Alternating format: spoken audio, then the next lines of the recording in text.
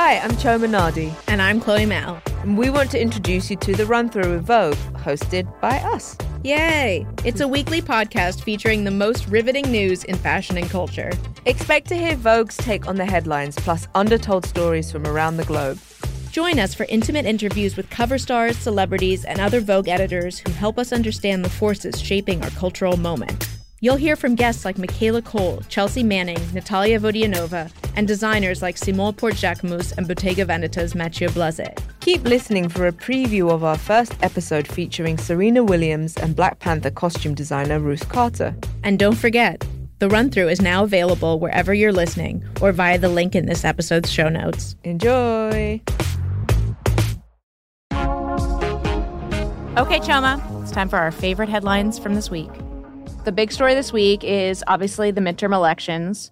Don't worry, team. Typically, we will start with something a little more classically Vogue or fashion, but this week, voting is in vogue. And so it's the top story. The election results were not the ones that many people were expecting, certainly not what the Republicans were expecting, which was a red wave. More of a ripple, I would say, right? Yeah, it was just a breath, a sort of a red We are grateful. We are grateful. As, you know, everyone keeps banging on about, typically the midterms are a repudiation of the party in power. So that's why everyone was so worried, or Democrats were so worried. I won't say everyone. And that is not the result that came to pass. It was a particularly bad night for Trump Republicans. Trump was pissed, according to Maggie Haberman. Right, and wasn't he blaming his wife, Melania? Never thought I'd say this, but poor Melania. She's just minding her own business, watching Real Housewives of Atlanta and Mar-a-Lago, and this Oompa Loompa barges in blaming her for Dr. Oz losing. Let's be honest, Melania was not his problem. Crudité, among many other things, was Dr. Oz's problem. That is no one's fault but his own. But we love Fetterman, right? That, to me, was the most exciting race to follow. Yeah. It was like this operatic highs, lows, evil, you know, winning. It had all the characters and all of the thrill. And I think Fetterman I find him extremely appealing. I think his wife is a very exciting sort of next generation of political spouse. She's outspoken. She's an activist. She has an amazing immigrant background story. Emma Spector did a profile on her for Vogue.com that was really interesting that did a great job of sort of laying out who she is. So I'm very excited for them as the first family of Pennsylvania. I do have a question, being a Brit and not voting and not being able to participate in this great. You're like my Artie, my 2-year-old who got his I'm a future voter sticker. I'm a future voter. What is a runoff and why do we need it in Georgia? Because I'm very troubled by Herschel Walker. I know, and Raphael Warnock's such a cutie. Yeah. He actually came by the offices. Oh, really? Mm-hmm. Was he adorable? Yeah, he's great. All He's right. great. Very compelling. Is it rude to call him adorable since he's this impressive politician? No, to me that's a compliment. Warm and adorable. So Georgia has to have a runoff because that state requires a candidate receives 50% in order to win. And it was so close that it was like 49.4 for Warnock and 48.8 for Walker. And there's this libertarian candidate, I think his name is Chase Oliver, who got 2% and pretty much screwed the pooch for Raphael Warnock. This seems so unfair, so we'll have to wait to December? Yeah, which is what happened last time, too. We need a feel-good story. Who is kind of like a young, thank unexpected God, person? Hochul won against Lee Zeldin. That's an upbeat moment Well, that for everyone should have because that was slightly terrifying.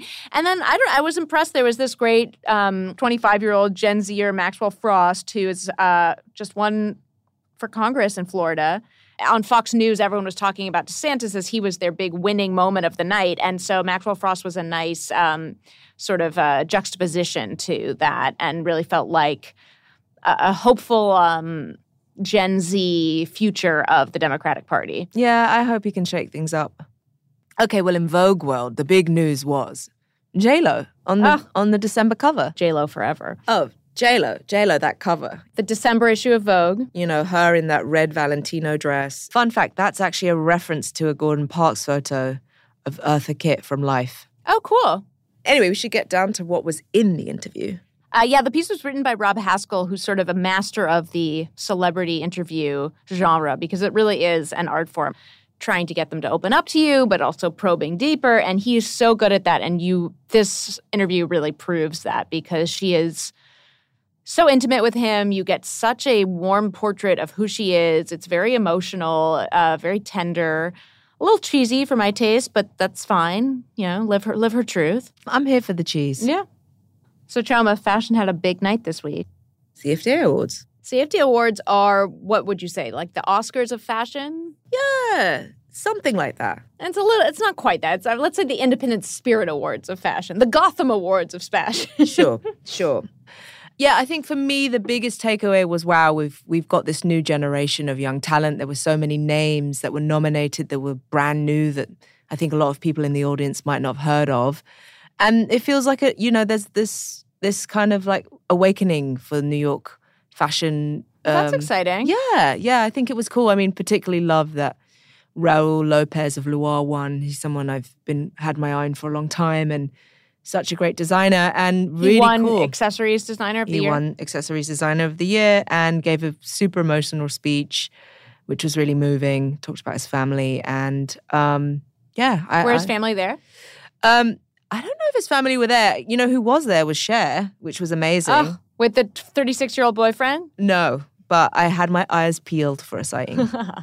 I have been in a bit of a TV rut. I'm a big BBC BritBox fan and watch a lot of Miss Marple and really could use a new show. So the airing of White Lotus last week has been thrilling to me. The first season I thought was brilliant and I'm delighted by this season so far. It's all new characters except for Jennifer Coolidge set in Sicily.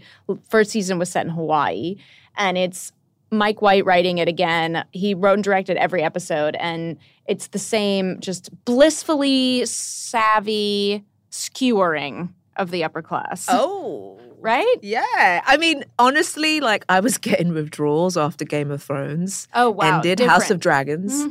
So I always need a Sunday night fix, and White Lotus continually delivers. Yeah. And you can obviously read about all of these things on Vogue.com. J-Lo, White Lotus, CFDAs, the election, Giselle Fetterman. We're going to take a short break. Then we'll hear from Serena Williams and Black Panther costume designer Ruth Carter. It was just a few months ago that Serena Williams announced that she's taking a step back from tennis. And that was in the September issue of Vogue, which was pretty major. But ever since, in Serena fashion, she's staying extremely busy. It's hard to keep up. She's written a new children's book that's already a bestseller, The Adventures of Quay Quay, with a matching doll. And don't worry, Quay Quay has over 300,000 Instagram followers. And we'll hear more about being a mom, a business powerhouse, and venture capitalist with Serena Ventures. But here's something about Serena you might not know. I love comics. I don't know if anyone knows that about me. I've been in love with Marvel Universe for a very long time. So obviously when Black Panther came out, I already knew about it. I've been following. In particular, I followed the Avengers for a while before the movies came out. Honestly, it was animation that I followed and then the comics. So I really kind of know all the back history and the backstory of all of them.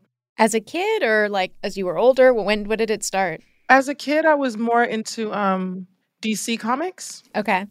So it goes way, way, way, way back. I mean, I'm talking about the super old Superman from forever ago. But I think everyone fell in love with Marvel because they did so much with everything, and they just started hammering out amazing movies. And so ever since I can remember, I've just been a fanatic of comics. And then through that, I just obviously started watching animated stuff and then fell in love with Black Panther too. I think everyone fell in love with Black Panther. I'm pretty much just a comic head. So I liked all the comics. And did your sister like them too? Was it a family thing?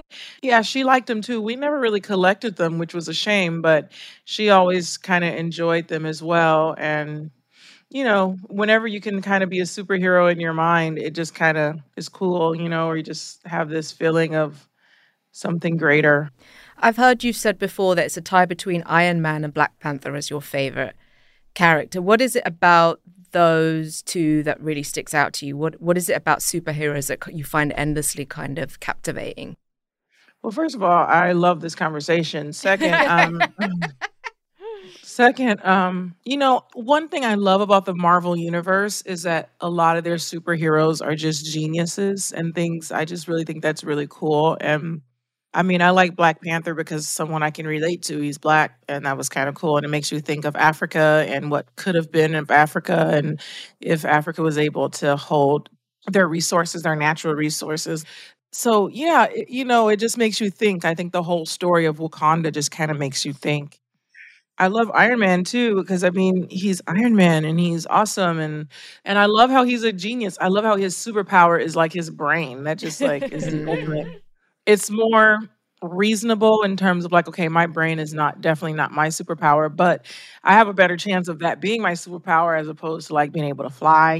So yeah, I think I like Iron Man because he's someone that I think a lot of people can relate to more per Yeah. se than not.